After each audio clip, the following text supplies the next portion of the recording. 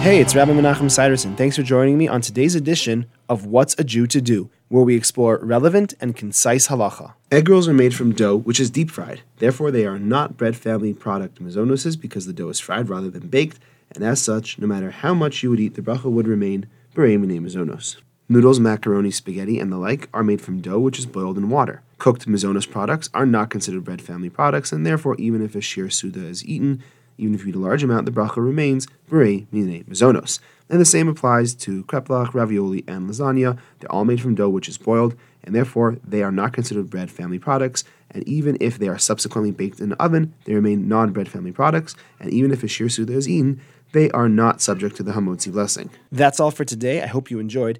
If you have any questions or for further discussion, please give me a call. I'd love to hear from you. 303-386-2704. Have a great day.